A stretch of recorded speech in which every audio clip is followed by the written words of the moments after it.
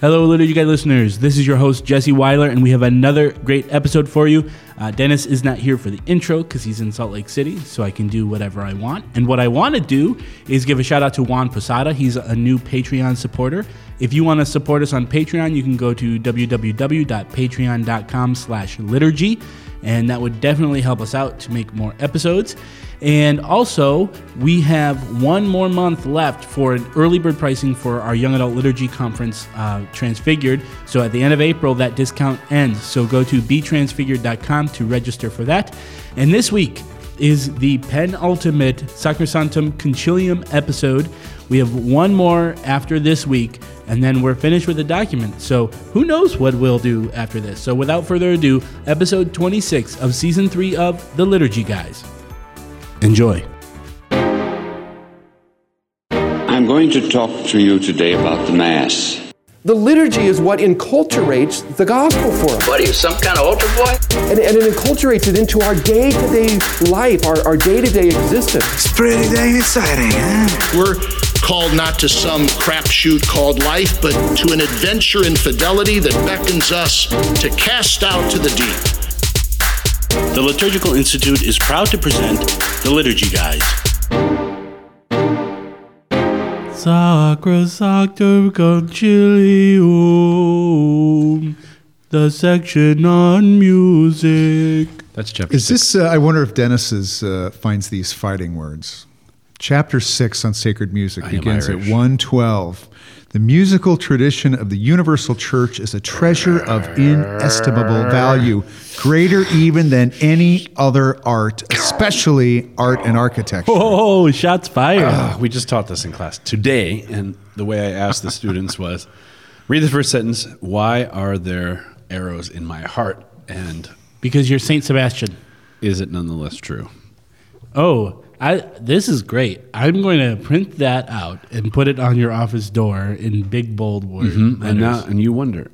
Well, okay. Anyway, here we go. Why is let's put Jesse on the hot seat here. Dang it. Why is the value of music greater than any other art? You sat through the music class. You should know this. Yes. Okay. So Look at he says with certain calm. Music is one of the best imitations or ways that we can relate to God, because word and breath. You have... What? I'm not done yet. Okay, well... That's what I would have said 2 years ago. what I was going to say this year is that it's just way better than architecture. All right, well, the word here is greater than any other art. This next sentence says the main reason for this is it forms a necessary or integral part of the solemn liturgy. Why is it integral with the liturgy compared to visual arts? I told you, word and breath.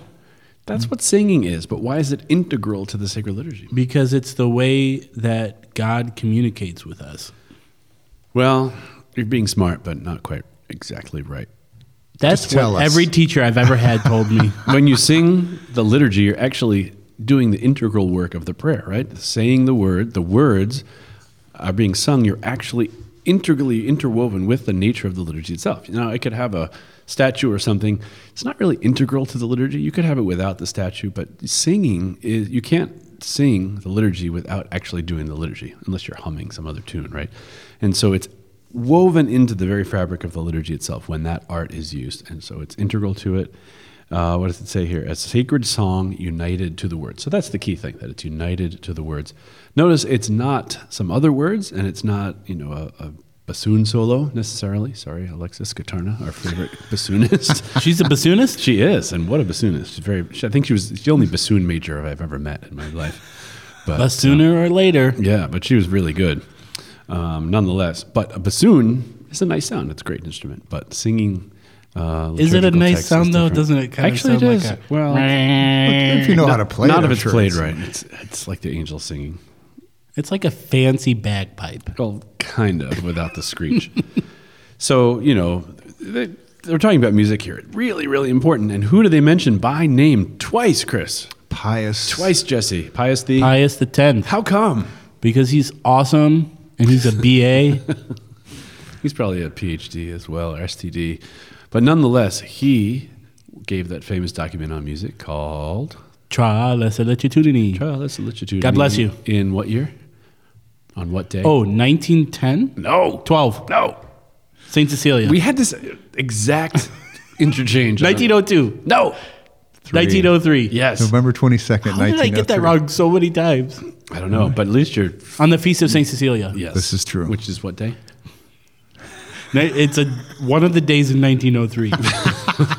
And every year after. November Yes. 11th, 22nd. 22nd. Dang it. Chris just said it, by the way, but you weren't listening. So, I never listen to Chris. Anyway, so Pius X is the great hero of music. He's also the great hero of the liturgical reform that Vatican II thinks it's finally putting into place here. So I think you used to say, Chris, that Pius X was the only person mentioned by name in Sacrosanctum Concilium other than the Blessed The Virgin Mary, yeah. Yeah. That's kind of amazing, right? Yeah. And it was 60 years earlier that he had written all of his stuff.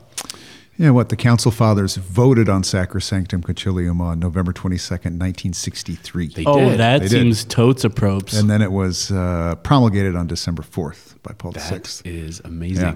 Well, they had Pius X clearly in mind. They Wait, said- what's December 4th mean?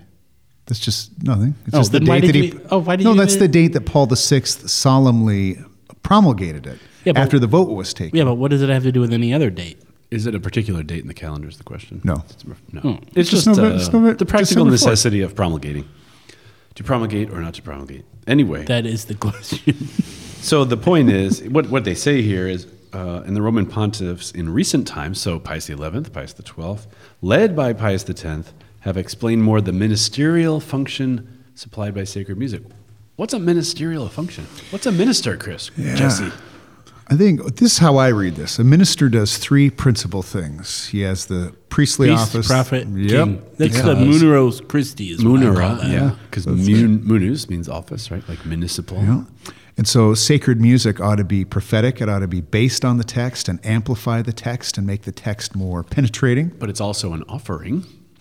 Yeah, it has to be priestly, so it's meant to help move hearts to the altar and through the hands of the priest to God the Father. How are you going to get king in there? Because the music is at the service of the liturgy rather than the liturgy being kind of a stage or setting for And the king serves his virtuosos. people and would die for them, Exactly. just like musicians. So that's, I think, what they mean by the ministerial function. Now, we have gone to the mat over this next Have we? sentence here. Therefore, the music is to be considered the more holy in proportion as it is more closely connected with the liturgical action. What does that mean? Yeah, I've changed my tune, so to speak. Oh, I No, see what I you did think, there. It used to be all are welcome. Now it's None are ever present. Basically, what it means is when you sing the liturgical texts, they are more holy versus singing texts that are more ancillary and peripheral to Yes. liturgical texts. So why are they Sing even the liturgy. options? Why are they even options? well. Well, but even in the various types of liturgical texts, there's different hierarchies of importance of which texts of the liturgy are more important than others. So dialogues, acclamations, and things like that are more important. I mean, that's what is supposed to be sung. How come? We've talked about this before, but it never hurts to say it again. Why is a dialogue so important? A priest says something and people answer either amen or some other Because response. we as the body of Christ are imitating the Trinitarian dialogue. Yes. Or I think maybe the clear image is you're imitating and sacramentalizing the love song between bride and bridegroom. Yeah, between that's what head and I was body. also going to say that. Or the head and the members, which is pretty I much was the also same gonna thing. say that. Remember, mystical body theology is really, really big at this time because if the head, the priest, is go to the cleric who does all the priestly stuff, and the people sit during the low mass and do something else and just wait for the magic Or sing hymns. of ordination to confect the Eucharist, or I don't want to say magic in a too offhand a way, but that's one way to sarcastically say it. Then what do the people do? Well, I don't know. But if they're priestly people, then they do, according to their place in the mystical body, what the priest does as the head. And so they offer themselves and their priests, prophets, and kings as well. So anytime the priest sings to them and says, come do what I'm doing, participate according to your place in the mystical body and what I'm doing, that's way more important than some other song that might be sung at Mass. You're giving me the finger there, Chris. Oh, hey. I mean, the pointer finger, They, not the middle finger. I think you said the priest the people do what the priest does. But according to their place. But according to their place, yeah. Right. So we don't want to be all 1970s. No distinction between priests and people. There's the priests acting in persona Christi capitis as the head, but it's not just a head, right? It's a head with a body, and the head invites the body to do what the head is doing. And so dialogues are like that. Hey, I'm about to do this. Amen. We consent. Hey, I just confected the Eucharist. Great. There's all these yeses to what the priest is doing. Jesse, if you had to guess what paragraph 112 calls the purpose of sacred music, what do you think that would be? Maybe you could say the telos of sacred music. Oh, it is. The end, the purpose, the final purpose is to glorify God and sanctify man. Hey, you're cheating. Wait, was that right? That is exactly right. Word for word? Word for word. The two ends of the liturgy. Just like Always. Architecture, just like just look like a at chasuble. I just finally like learned something. everything. So if your music offends God and distorts you and makes you a worse person, something is wrong. Same with your architecture, same with your vestments, all of that. Glorify God and sanctify humanity. Man. That's the action of Christ. What does he do? He glorifies God. All right. Can I get a bell on that? Nice. It's true, though. I mean, how many, I don't know. It doesn't, I don't think this is an obvious a point as it should be, that the ultimate test of whether this piece of music, this song, how it's being sung, the instrument is, in the end, musicians should be asking themselves, is this glorifying God and making saints out of the people who So, like, if we're singing, they will know we are Christians by our love, that sounds like it's more glorifying us than it is Well, God. that's a kind of a common knock on a lot of post-conciliar hymns. See, and part of the reason why we have kind of poor post-conciliar hymns is the Catholic tradition is not a hymn tradition except for when these are sung in the Liturgy of the Hours. It's, at least on the books, according to the books, to sing Scripture. So when we started to bring hymns in, we started to bring in hymns from the Protestant. They were either created ex nihilo in a spirit of in the folk environment, or they were incorporated from other faith traditions, and so oftentimes they kind of miss the mark. And often they're devotional. That's the issue, right? So they'll know we are Christians by our love. There's nothing wrong with that.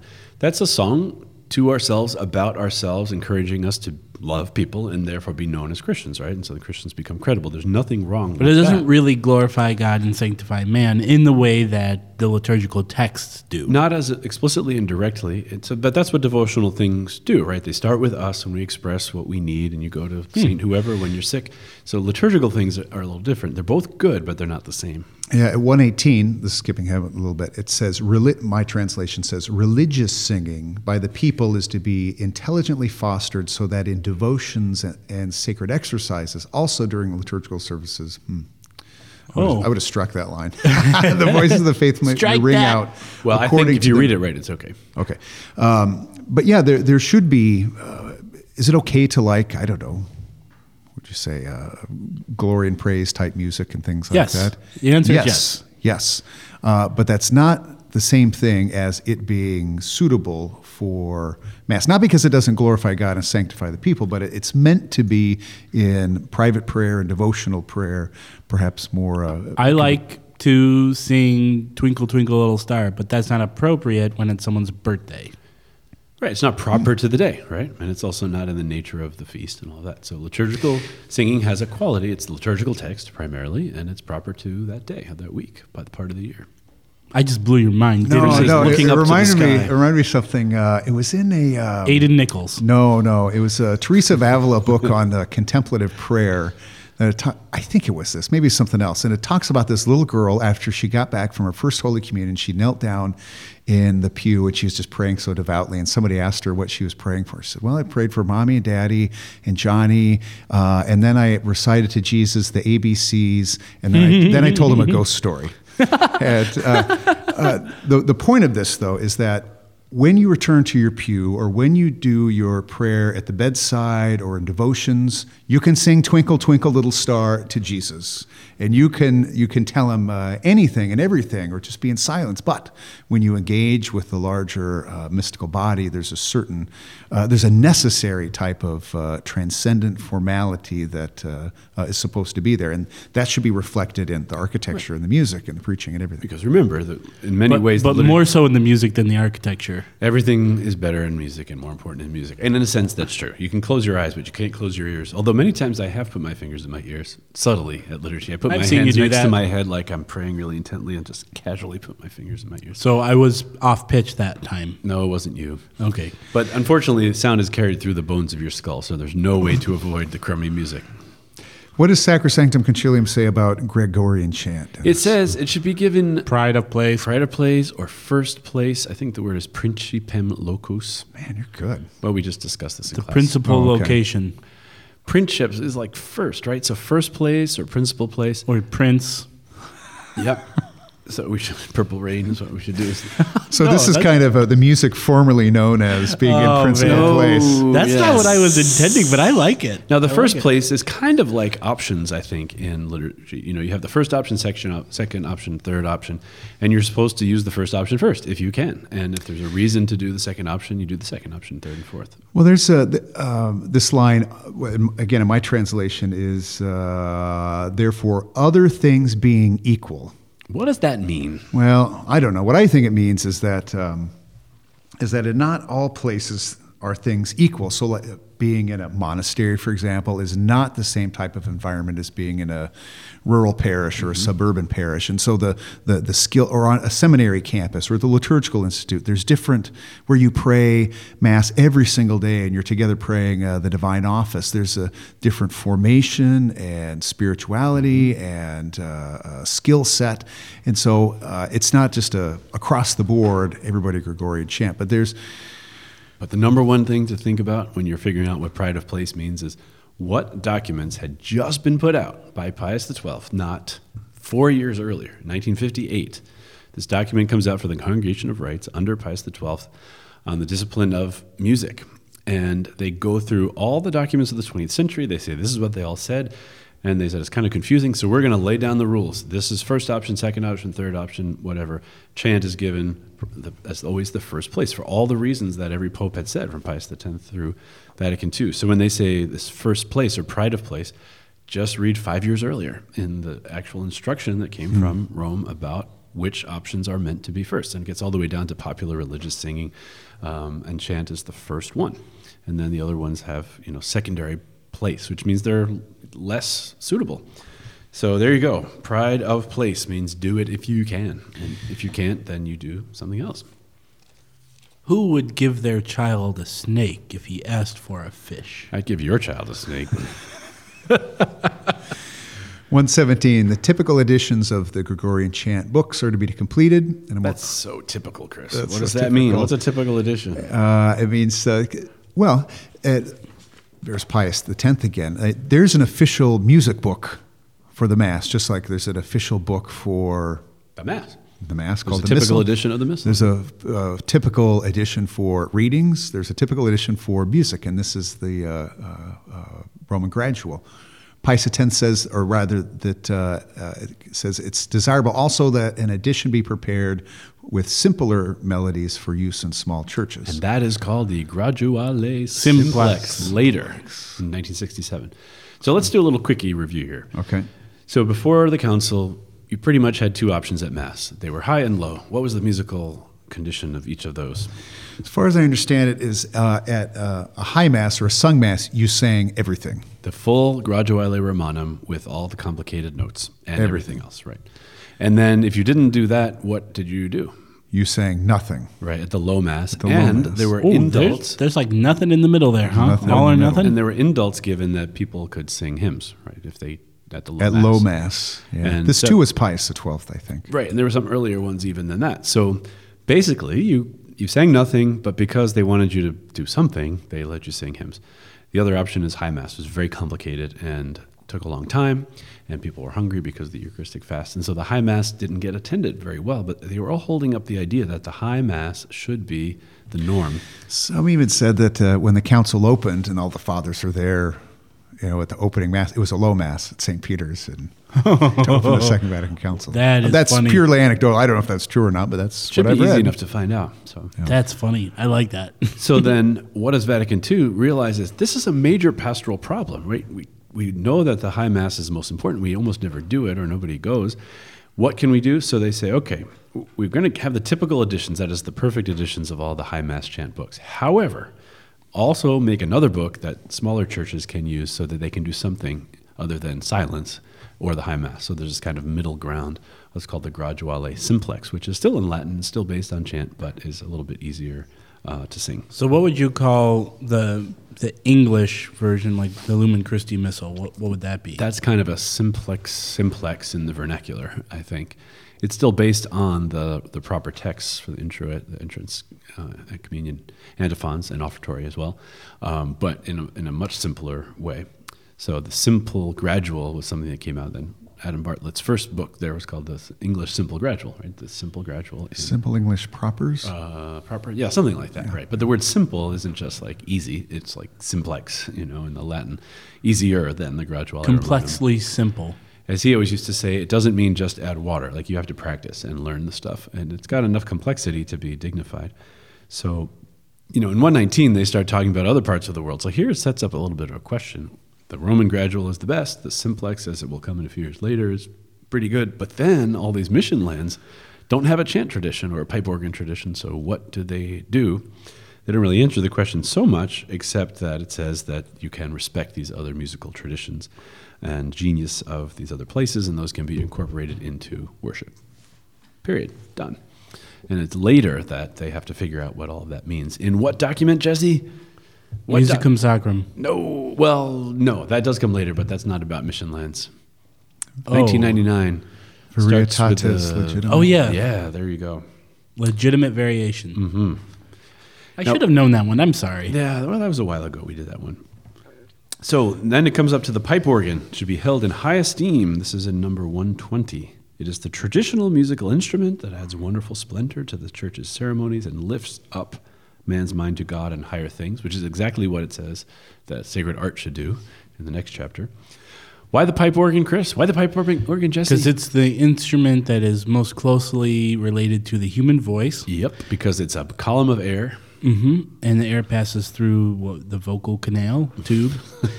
I call it the vocal canal. And then also, you are a doctor. It's an instrument that has lots of versatility. It can be like these quiet, soft angels or these booming sounds. Yeah, if you really open up a big pipe organ, the whole building shakes and your chest vibrates. But then it also can have little quiet, little angelic sounds.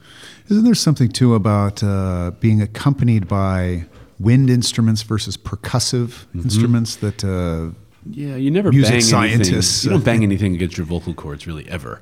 So traditionally banging instruments, so drums, even pianos are hammers that hit strings.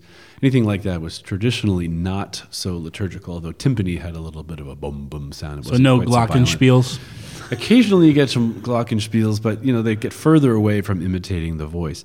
And canastas? What are those called? I thought that was a game. Canasta is a game, yeah. They're castanets. Castanets. Like the Spanish dancers, right? That's what Jesus said, castanets. Oh, become a fisher of men. There you go. But then it says other instruments from our own day can be brought in if they're suitable or can be made suitable for sacred use and the dignity of the temple and contribute to the edification of the faithful. Now that became justification for do anything you want with anything you want without nuanced understanding of the nature of the liturgy itself. But that's not what the council said. No, well, it gave this blanket kind of permission, assuming that reasonable people with common sense who understood the nature of the liturgy would not do anything ridiculous. And assuming that they read Tra Lesser Latitudini. Well, and Pius XI, then Pius XII, and understood what liturgy is about. And the bishops would be, know all these things. And then, now that you come to some parishes, they have the electronic drum set for the kids. And, you're just like, okay, boy, you really don't get it, do you? Nope. 121. Yes. What are these qualities proper to genuine sacred music that should be followed in, it says about new compositions should have the qualities proper to genuine sacred music. Do you remember what those are? Are those all the way back from Tra Lesser Latitudini? I think they are, aren't Universality and beauty of form. What it says here is always in conformity with Catholic doctrine, right? It Doesn't really say what the properties proper to genuine music are here. But wouldn't it be presumed? They've already mentioned Pius X twice. They also spoke of the dignity of the temple, which is the first line of Trala Solicitudini. So what were those in Trala Solicitudini? Jesse? Let's immediately deflect this to Jesse. What? Goodness of form, universality, and holiness. And good art, yeah, and true artistic form. No, holiness. Holiness. Okay, so it has goodness to be... Goodness of form. Goodness. So holiness has to be of God, saying about God, holy things, suitable for holy things. It has to be good. It has to meet the musical criteria. So it's good sound musically. And third, it has this universal character that no one upon hearing it would receive an impression other than good. Yeah. So these folks, they must have just had Trala Solicitudini like next to them in the bathroom. Just like, okay, we're going to the meeting. Let's read this. Because it's all the way through. Pius X, he was the great hero pope in so many ways. Yeah, well, I think to Pope Benedict's point about this hermeneutic of continuity, to read this as if it just began, just dropped out of the sky in 1963 is to really, lose the forest for the trees or whatever, but to know all the footnotes and the work of the liturgical movement and the popes and the writings before it, now it starts to make sense. It can become more fruitful. Does it make more sense to you, Jesse? Are you feeling fruity? I will answer the first one, yes, and the second one, no comment. Okay, there you go. So music, the voice of the bride to the groom, or the voice of the groom to the father, bringing the members of that body with him. And so it has a heavenly character. How would Christ speak? How would angels and saints sing? What would be primary? Text. What would be secondary? Secondary things. What would be best? Voice. What would be less best? Things that don't imitate the voice. Not that hard. Pride of place. Boy, we have one more, huh? I know. I'm so excited. I'm starting to get a little sad. Yeah, Chris is excited. It's Dennis just like is when sad. MASH ended or whatever. We're all in a snow globe. That's St. Elsewhere. That's when that ended. Come on, guys. Why am I the one who's referencing that? What's St. Elsewhere? Anyway, one more chapter. All right. My favorite, and despite what Vatican II says, the best of the fine arts, art and architecture. Coming up next.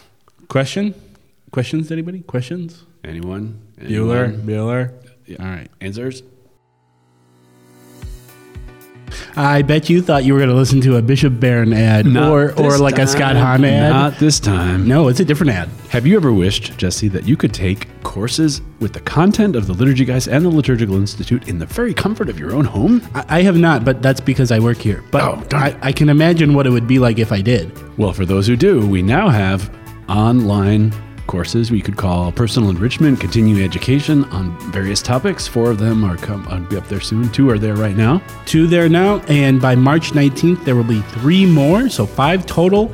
Lots of Dennis and Chris goodness, so you can go to www.liturgy.online. 3 with me, ha ha ha. Only 2 with Chris. So it's a little competition. Please register and watch. Mostly for Dennis's For classes. my classes, we have a big thermometer on the wall, and I want Chris to lose. So please go watch Sacramental Aesthetics, right? Study of beauty in the liturgy. One's on music documents in the liturgy, and then the next one will be on active participation and what Vatican II really meant by that term. And Chris, did you want to add anything? Nope. He wants to know where they go to find these online. www.liturgy.online. Excellent. Mail call!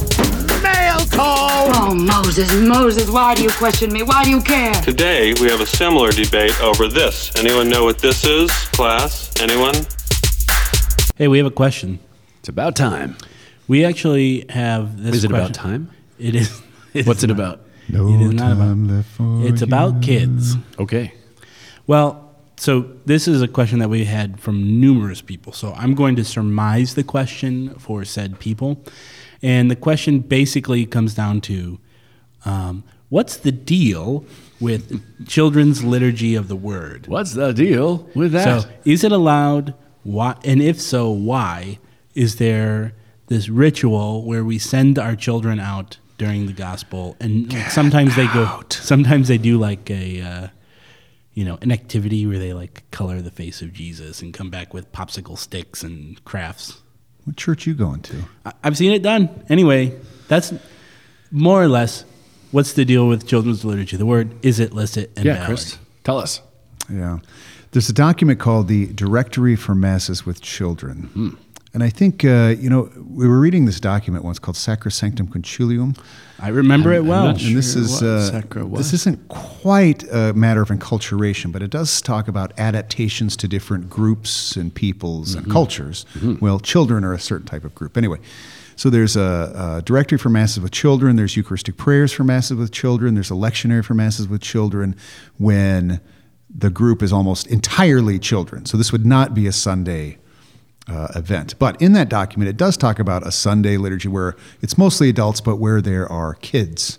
And this is what it says.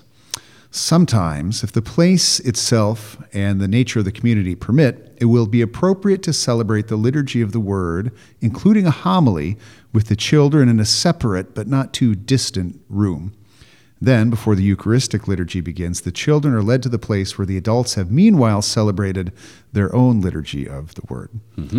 So it's permitted by this directory for the masses with children. But do you think it's a good idea? Well, I suppose opinions on this. Do I like it? I do know that at least in my own diocese, once upon a time, the bishop didn't like it because that while there might be some benefits, to preach about the Word of God is one of the gifts. It's a grace that comes along with the sacramental ordination.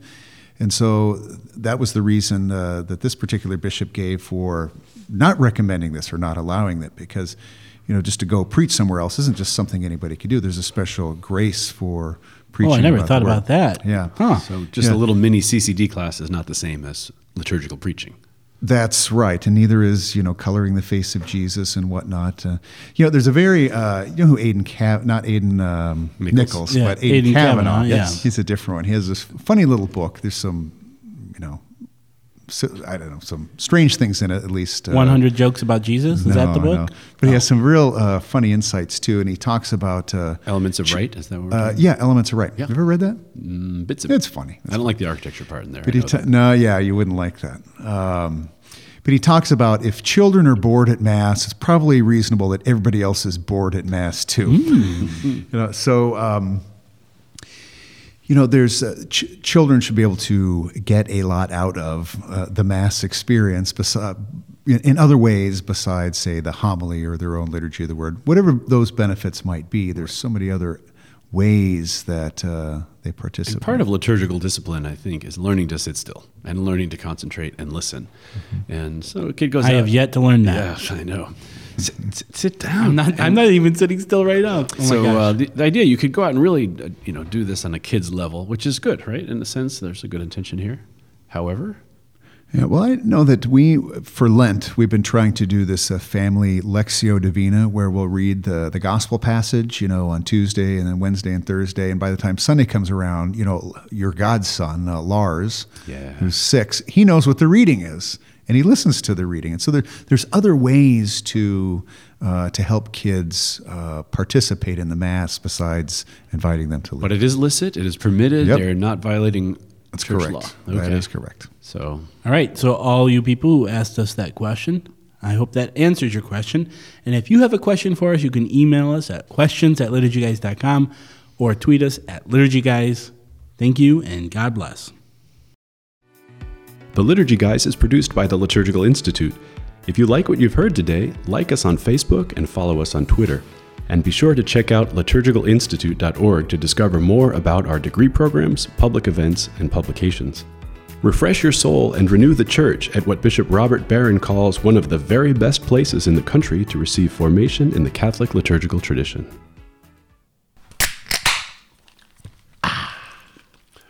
Now that's a podcast.